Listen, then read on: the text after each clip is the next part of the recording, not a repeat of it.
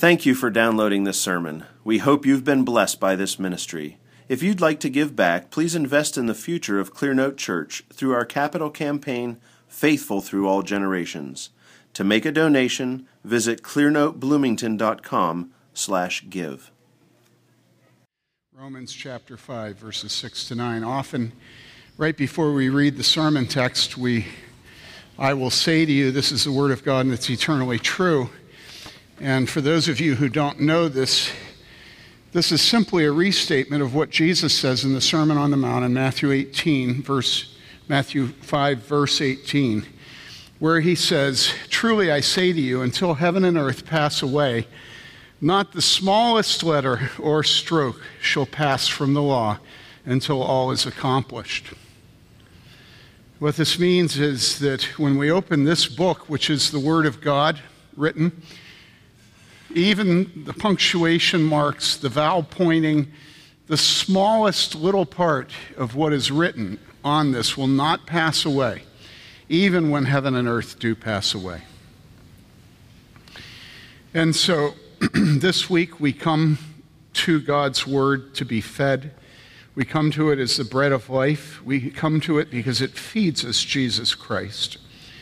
Wherever we read, it's Jesus that we're fed. This is the Word of God, and it's eternally true, Matthew 5, verses 6 to 9. "For while we were still helpless, at the right time, Christ died for the ungodly. For one will hardly die for a righteous man, though perhaps for the good man someone would dare even to die. But God demonstrates his own love for us, in that while we were yet sinners, Christ died for us. Much more then, having been justified by his blood, we shall be saved from the wrath of God through him." This is the word of the Lord. Let us pray. Father, may the words of my mouth and the meditation of every heart here be acceptable in your sight, you who are our strength and our Redeemer. We pray this in Jesus' name. Amen. The Apostle Paul here points to the past, and he says two things about when Jesus died. So two chronological statements. Not how he died, but when he died. First, he died what? While we were still helpless. And second, he died at the right time. So when we were still helpless and at the right time. When he says that Jesus died while we were still helpless, this means that he did not die while we were being helpful. Now that's the first thing we need to notice. We do not help God save us. We just don't do it. This is the world's religions. The world's religions are man reaching to God, and the ways he reaches are infinite. They can be Santeria, they can be smoking dope, they can be not stepping on ants, not wearing shoes lest you step on ants. It can be having your membership in this or that denomination. It can be baptism. It can be, being baptized and then being confirmed and having First Communion and then doing confession and then doing the masses and all this stuff. And all of this is our attempt to help God. And it's all a bunch of rot because we can't help God. Why? Because we're helpless. We were helpless the day that our federal head, Adam, we were all present in Adam the day he sinned in Adam. And from that moment, all of his descendants became helpless because God had said, the day you eat of the fruit, you shall surely die. And so we were dead in our trespasses and sins in Adam before we were ever born. And from the day of your conception, you have been helpless. You are being, present participle, you yourself are being helpless. That's an accurate description. And so when it says, while we were still helpless, that's an accurate description of the Christian. That when God died for him, when God dies for her, when Jesus Christ hung on the cross for you, that you were being helpless. And so Christian faith is not about man or woman presenting something that they can leverage God with. There's no, synergism. There's no mutuality. There's no strength in us. There's no sustainability. There's no goodness in us. There is no life in us when Jesus died. We were dead in our trespasses and sins. And so we were still helpless. We hadn't done anything to commend ourselves to God, and we didn't have anything to say for ourselves. So, young man, what do you have to say for yourself? Nada. Nothing. I'm a zero. And that's an accurate statement. We're helpless. We're being helpless before a holy God.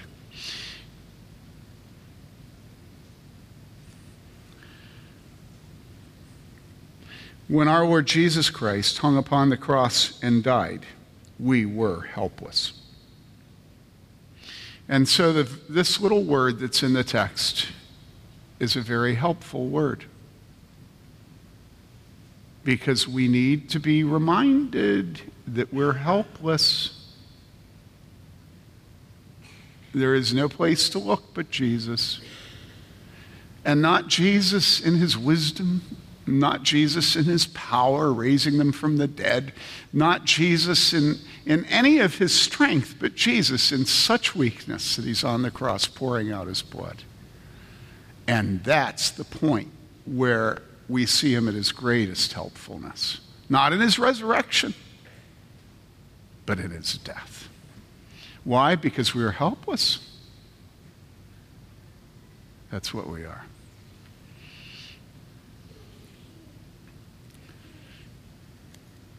It punctures the lie of Satan that keeps many on the pathway to hell for us to confess our helplessness.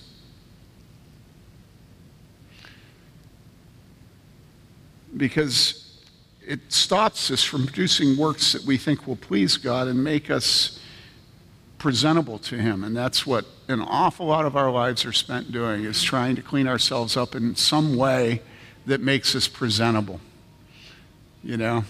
Honey, you want to go out to dinner? Yeah, just give me a minute. Let me freshen up. Okay? And we spend our lives trying to freshen up, and we still stink to heaven, because all our righteousness is filthy rags before God. You ever tried to be righteous, huh? Anybody here? How did it go? Huh? Knock your socks off.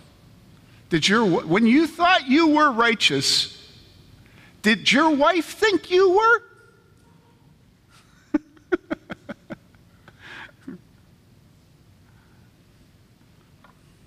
No, we're helpless.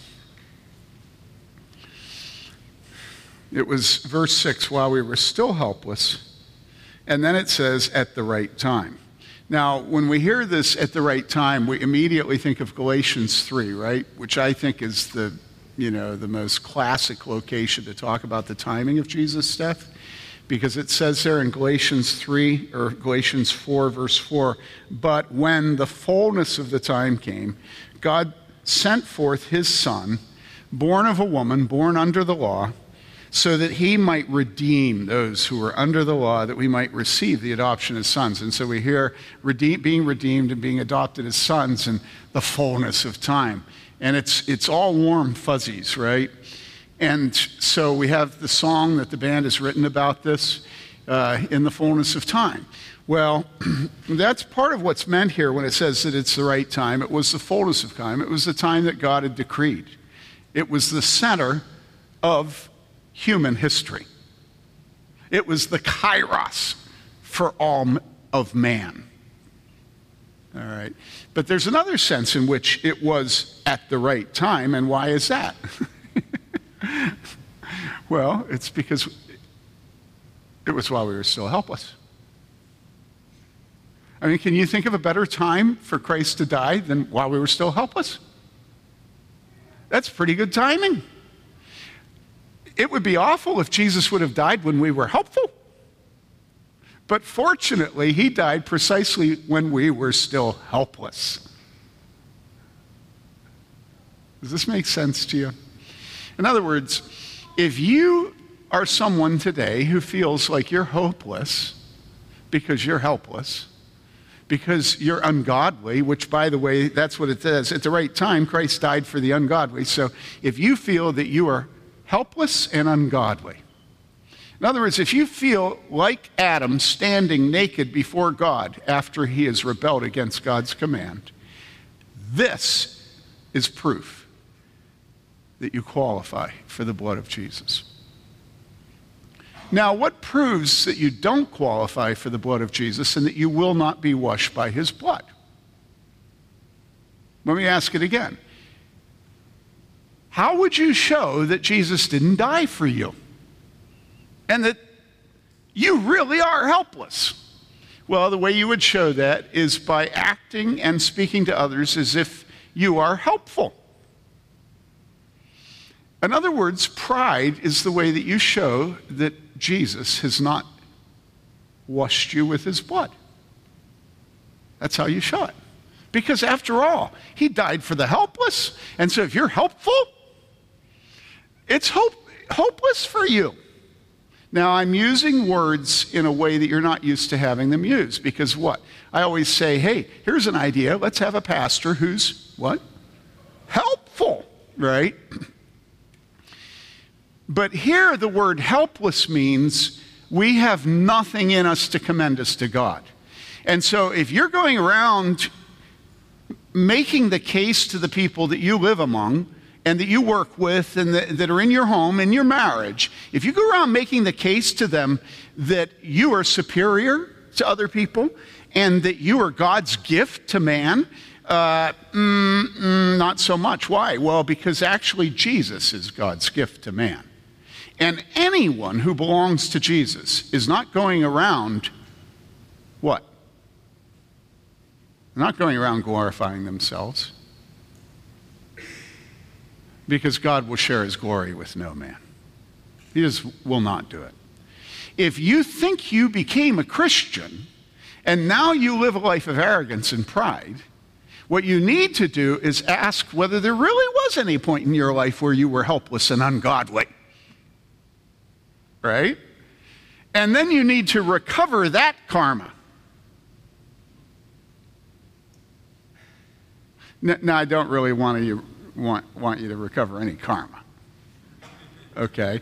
But you get what I'm saying. That posture, that way of living. You cannot go from being hopeless and helpless and ungodly and having faith in Jesus Christ and becoming arrogant and proud and superior. It's just ludicrous. Why? Because God is jealous for his own glory, and he will not share it with any man. Because the Bible says God resists the proud. And so listen, there is no greater glory for you than for you to confess how hopeless and helpless and ungodly you were and are today, and will be until the presence of God with glorification. Confess your sins to one another and pray for each other that you may be healed. This is the command of God to Christians. This isn't the command of God to unbelievers, this is the command of God to the church. And so the church lives in humility with each other. The church doesn't live showing its superiority to each other because that denies the glory of God. Okay? For while we were still helpless, at the right time, Christ died for the ungodly. And this was the fullness of time.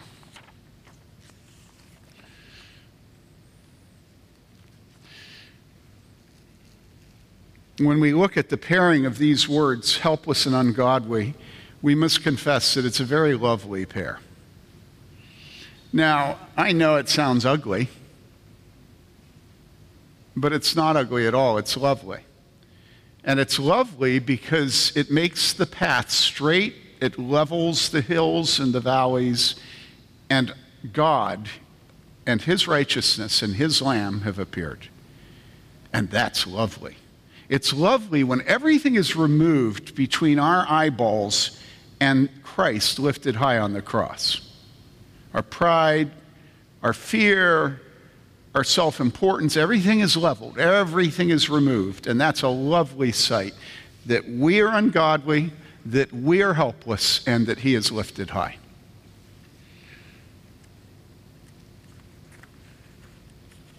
It would be a terrible thing for Christ to be lifted high on the cross and for us to be proud. Right?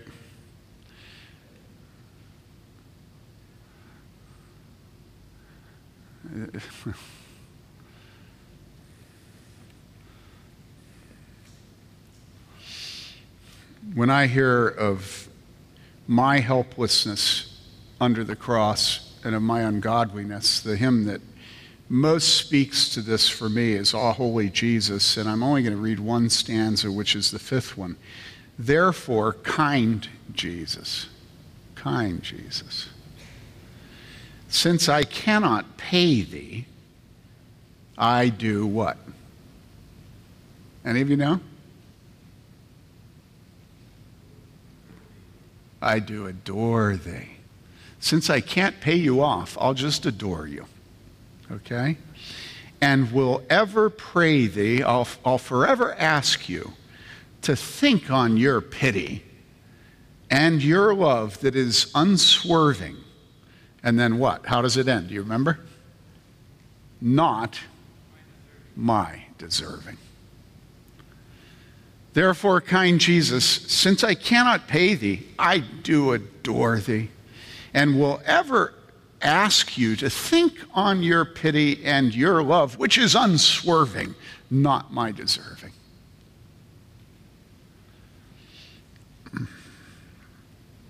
Amazing grace, how sweet the sound that saved a wretch like me. I once was lost, but now I'm found. Was blind, but now I see. Wretch, lost, blind. Helpless, ungodly, undeserving.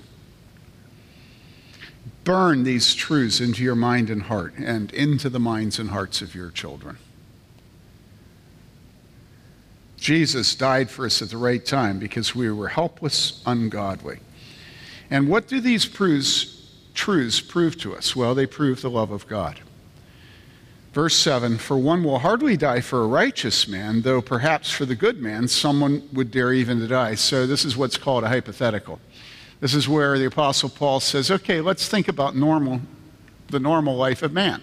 Well, the normal life of man is nobody's going to die for anybody, right? Greater love hath no man than this, that a man lay down his life for his friend, right? And his friend better be godly, he better be a good man, he better be a righteous man, because nobody ever dies for unrighteous. I mean, nobody ever dies for anybody, period, right? Right? One will hardly die for a righteous man, though perhaps for the good man someone would dare even to die.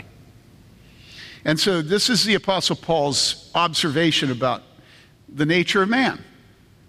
You know, we don't die for other people. And if we do, it's going to be a righteous person. It's not going to be a wicked person. This is the illustration of the love of God. Because what it says about God is that he dies for the ungodly. And listen, this statement about God dying for the ungodly is repeated over and over and over and over and over and over and over in Scripture. It doesn't have to be a little jot or tittle of the punctuation of Scripture for this truth, because it's just repeated endlessly in Scripture that Jesus didn't come for the righteous, he came for sinners. And so if you're a sinner, you qualify. And you'd say, well, good, let's go home. But here's the problem. The problem is that you don't think you're a sinner. Everybody says, you don't have to preach about the law of God, the holiness of God, the righteousness of God. You don't have to preach about their sin because everyone knows they're a sinner. But here's the truth. Actually, most people deny that they're sinners. Most people live in fear of the holiness of God while denying they're sinners. I mean, how does that work? Where does this knowledge of our perpetual failure to live by the holiness of God come from when we think we're righteous, when we have self-righteousness? Listen, if I were to describe the particular group of Christians that I have my allegiance with doctrinally, I would describe them as Presbyterian or Reformed, okay? Protestant. So I'm a Christian, a Protestant Christian, a Reformed or Presbyterian Protestant Christian, okay? And if I were to describe them in terms of their affect and their karma, karma, what I would say is they're a bunch of proud, arrogant, censorious wimps. They will not preach against sin because they don't love anybody, while they look at everybody else and think how stupid they are because they don't know how to pronounce the word sovereignty. Or grace, although everybody knows how to say grace. Amazing grace, right?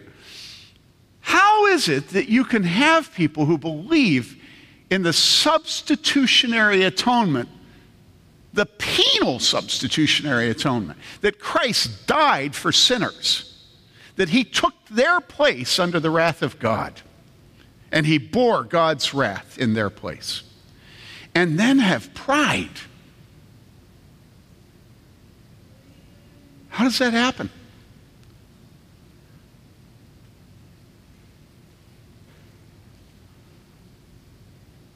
It seems like Reformed people would be the most humble people that there are. And in past generations, it was true. You read the Puritans, and it's unbelievable how good they are at naming their sins and showing you their particularities. If I were to take the two places in church history where there is the most obvious excellence in self-diagnosis, okay? I would take the Puritans, and I would take Gregory the Great's book, Pastoral Care. Back in what? The 4th century? Josh? Is it the 6th? I'm off by 2 centuries.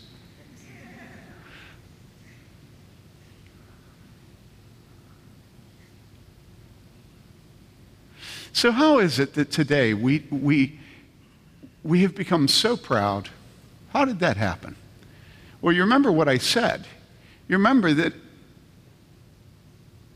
Protestant Reformed Christians today don't believe you should preach the law of God. Everybody says, well, they already know they're sinners. They just need to know that their sin's no obstacle to the grace of God. Preach the grace of God because they already know they're sinners. And so what happens is all the people in the church forget that they're sinners because the law of God is not held up to them. And so people who were saved while they were helpless and ungodly become helpful and become proud. And there's no preaching of the holiness of God. Listen, the whole progress of this text we're reading today, the whole point of it is it's written to Christians to convince them that they should not despair. Do you hear me? This text is written to living Christians in Rome, in the church, to keep them from despairing. This is not an evangelistic text. I mean, it is evangelistic, but this text is written to strengthen Christians. Why do I say that? Well, because look at how it ends. It says, for if while we were enemies, we were reconciled to God through the death of his Son, much more having been reconciled, we shall be saved by his life. You see this? It's looking back and it's looking forward. That when we stand before the judgment seat of God, in all his holiness and all our sins of our lives, that we have nothing to be afraid of. And so it is the normal Christian life. No, I better shut up about that.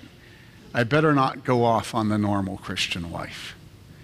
But listen, the normal Christian life is men and women who are increasingly aware of their sin and increasingly love Jesus because he died for their sins. And they don't run away from self-knowledge, but they run to it because the more they know themselves, the more they love Jesus. This is the normal Christian life, a growing self-critical capacity. Growing. If your religion is such that you have to minimize your sin as a Christian, and you have to act as if that wasn't really a sin, it was just you not understanding, and your wife didn't really sin, it's just we're having a communication problem. You know how this stuff all works. And we nip and tuck and trim, and we go around all our sins, and we go around our children's sin. You know, we minimize our children's sin, we minimize our sin first, then our children's, and then if we're really sanctified, we minimize our wife's sin. It usually doesn't work out that way. It sticks with us and our children, but usually not our wife, you know, or our husband. More likely the husband. Okay.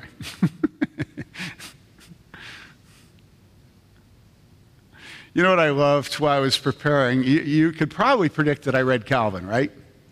Yeah, I read Calvin. And you know what Calvin says here? He says, all of us were still helpless and ungodly. Now, why do I comment on that? Well, I comment on it because some of you are aware of how frequent it is today for Reformed and Presbyterian men to make much of covenant succession. You know, you raise your children in the faith, they're baptized, and there's never a moment in their lives where they don't know they're a Christian. You know, you give them the Lord's Supper when they're 1.5 and rub their belly and pat their bunny or whatever. I'm not sure how that thing goes, but you know, pat the bunny and what?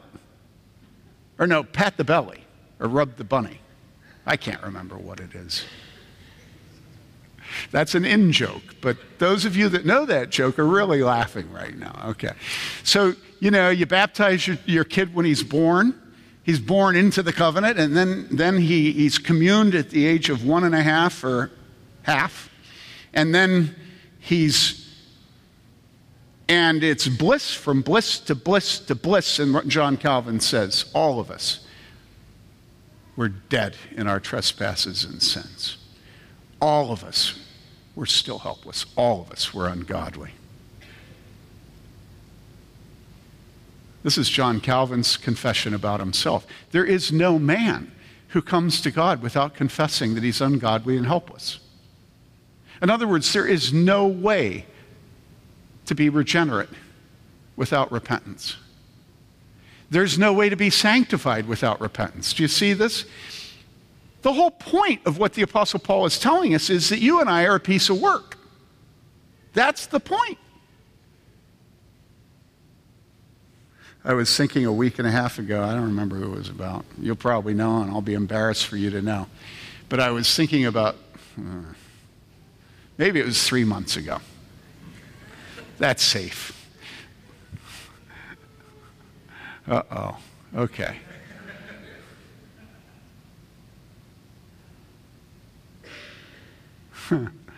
Well, I can't think of who it is, but that's my blood pressure meds. So anyhow, I was thinking about a couple that was either getting engaged or getting married.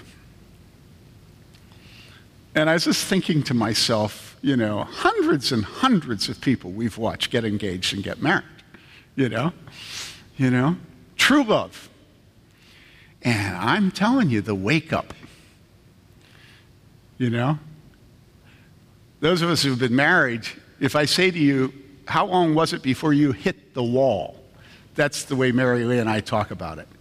Have they hit the wall? Well, what's the wall? Well, the wall is that perfect woman you just married actually isn't perfect, and that perfect man you just married actually isn't perfect, you know?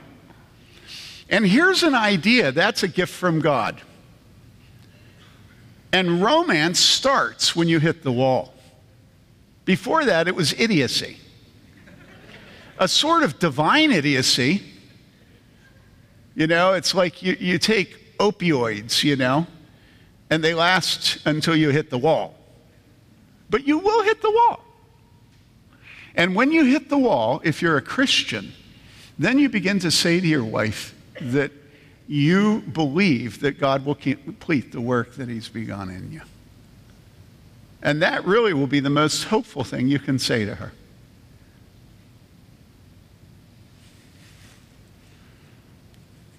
One will hardly die for a righteous man, though perhaps for the good man someone would dare even to die, but God. So, man, so maybe for, but God demonstrates his own love toward us in that while we were yet sinners, Christ died for us. And so, you think of all the exhibit halls where things are demonstrated, things are put on exhibit.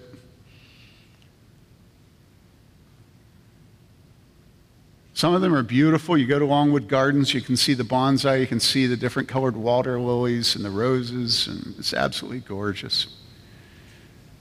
God puts on exhibit his love. And how does he do it?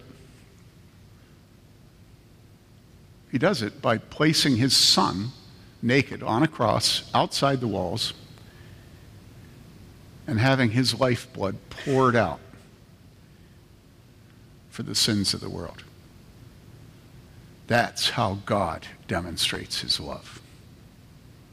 We can tell what a generation raised on John Lennon thinks of love when we see that generation denouncing the substitutionary atonement. When we see that generation calling the penal substitutionary atonement that Jesus Christ bore the sins.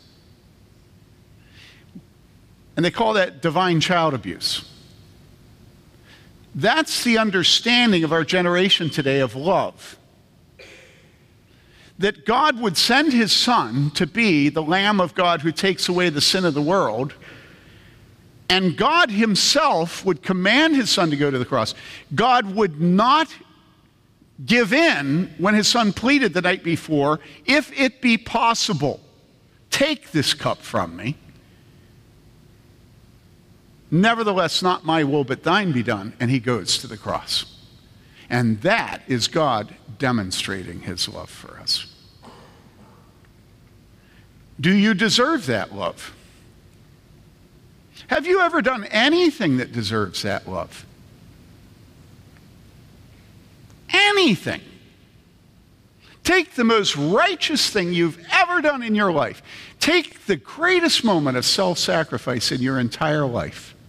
Put it in front of you and say, does that merit the blood of God's Son? And the answer is no. There's not one of us who has ever done anything that in any way merits one drop of blood from Jesus.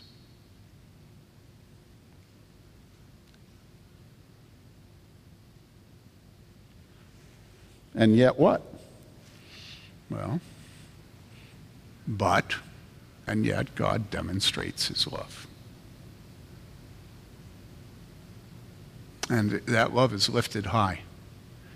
That love is lifted so high that even the foulest person dug down in the deepest degradation of sin can see Jesus and can be washed. God demonstrates his own love. Now you look at that and you realize there's no way you can be proud and love Jesus. You can't do it. Because the most lovable thing about Jesus is his obedience to death, even the death on a cross. And what's going to make you love that death is a knowledge of your unworthiness, right? That's what's going to make you love Jesus, right? Huh? Huh? Huh? Huh?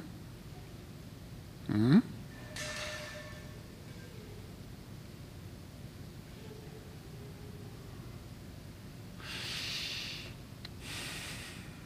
Why am I looking at you?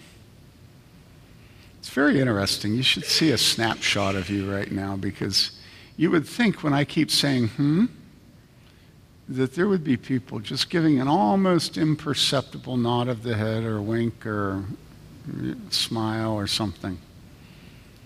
How can we see Jesus lifted on the high cross, demonstrating his Father's love, and be so dispassionate and so cold, so cerebral, so stoic?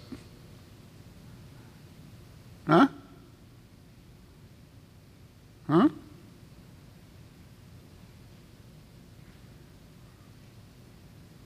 You say, well, if it was Jesus up there, we'd give him a smile. No, you wouldn't. Because with me, I'm a sinner. You're going to have much more confidence with me, right? I understand.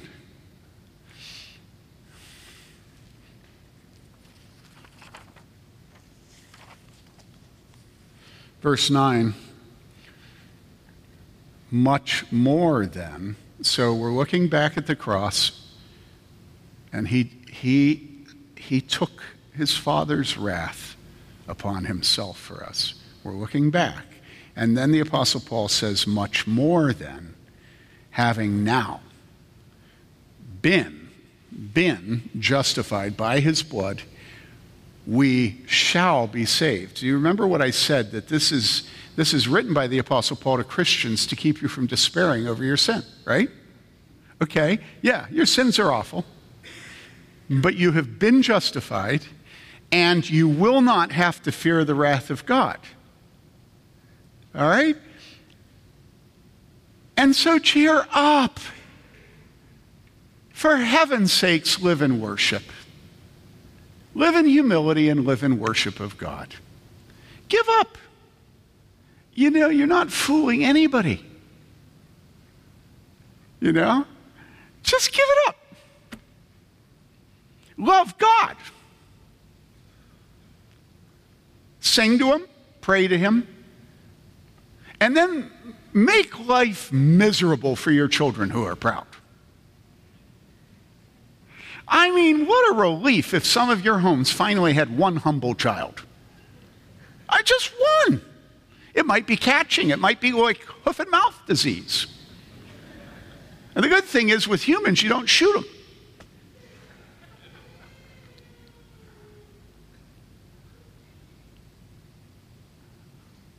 Have you ever noticed how it's the most gnarly, awkward, nasty child that God does his greatest work in?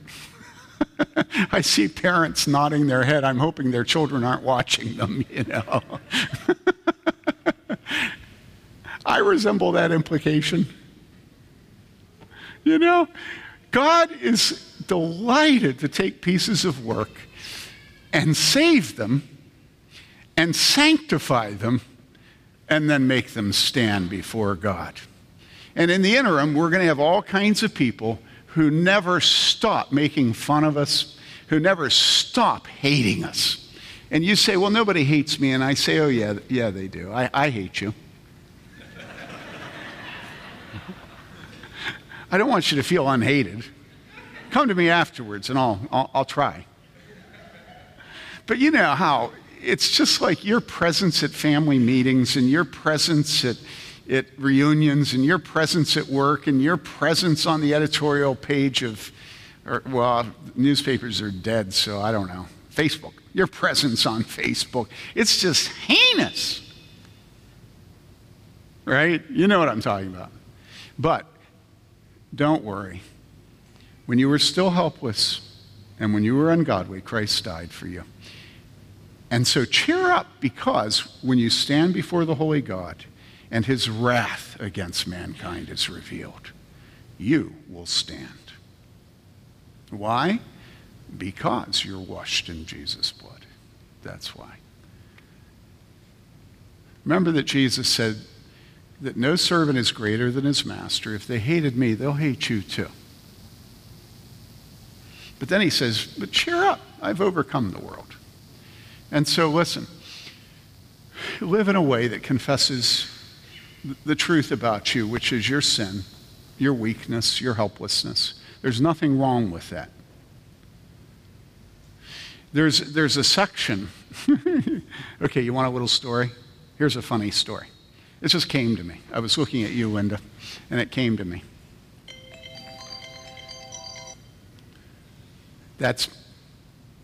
It went off.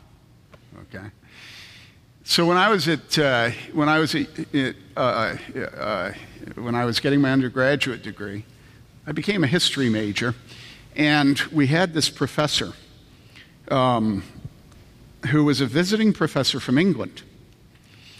And this professor was very intellectually engaged with a certain concept, okay? And the concept was the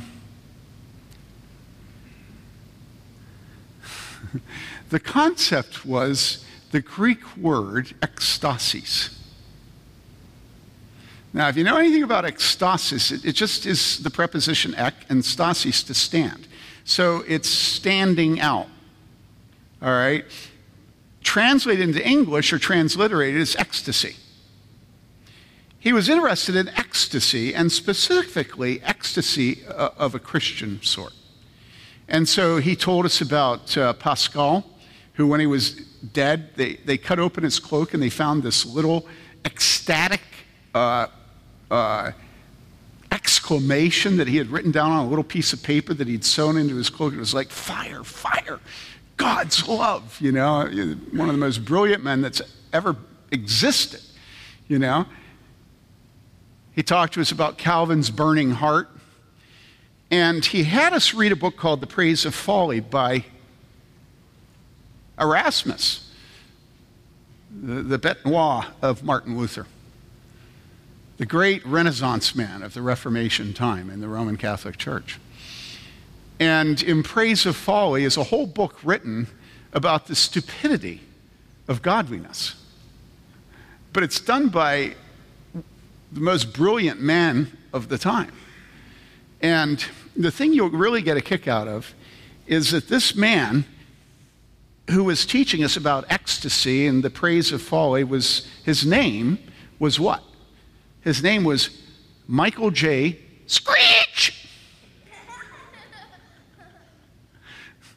It was literally his Screech. I always got a kick out of that. A man named Screech teaching about ecstasy, you know. So it's a good class, right? And I really learned the book In Praise of Folly, right? So I go to seminary and I'm going to preach a sermon. And it's homiletics, you know. That's what they call sermon preaching in seminary. And so I preach a sermon, and the sermon is on the foolishness of God. And I end the sermon by doing what? Well, I end the sermon by reading the last few paragraphs of The Praise of Folly. Sadly, my professor had never read In Praise of Folly.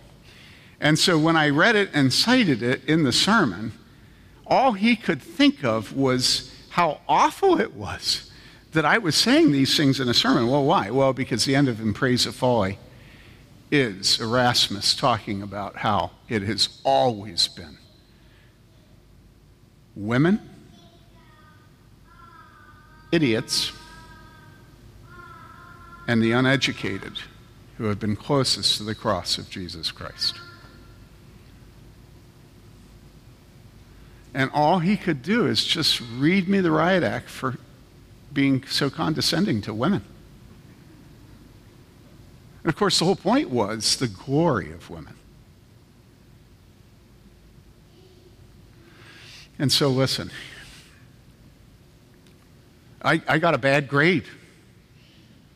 I went to him and showed him what book it was from. He was fully embarrassed.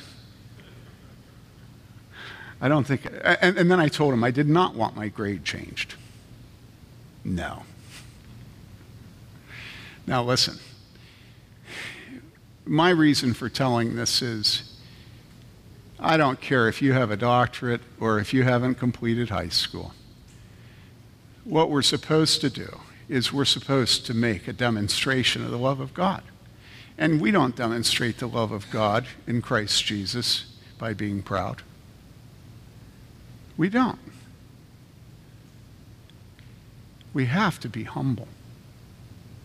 We have to show what a piece of work we are, because there are all kinds of little people in this world who are hopeless and helpless. And they think that Christians are people that are good. And it's just not true. It's not when God saved John Calvin, and it's not when God saved you, and it's not when God saved Peter. And so be humble. Be humble. And if you think that God will not have mercy on you because you're hopeless and helpless, I'm here to tell you that he has helped me. Jesus washed me.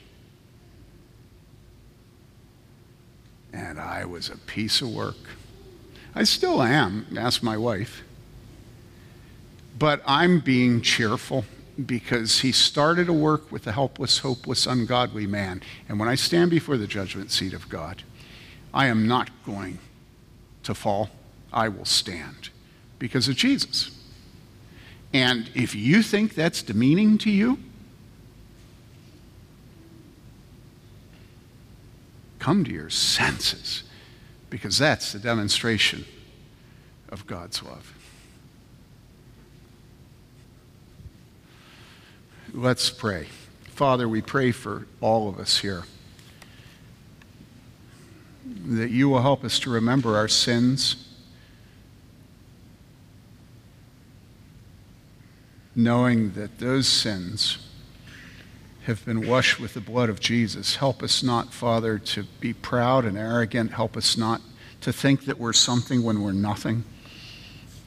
Father, would you please fill this church with those little people, with women and children and the uneducated, those who glory in Jesus Christ.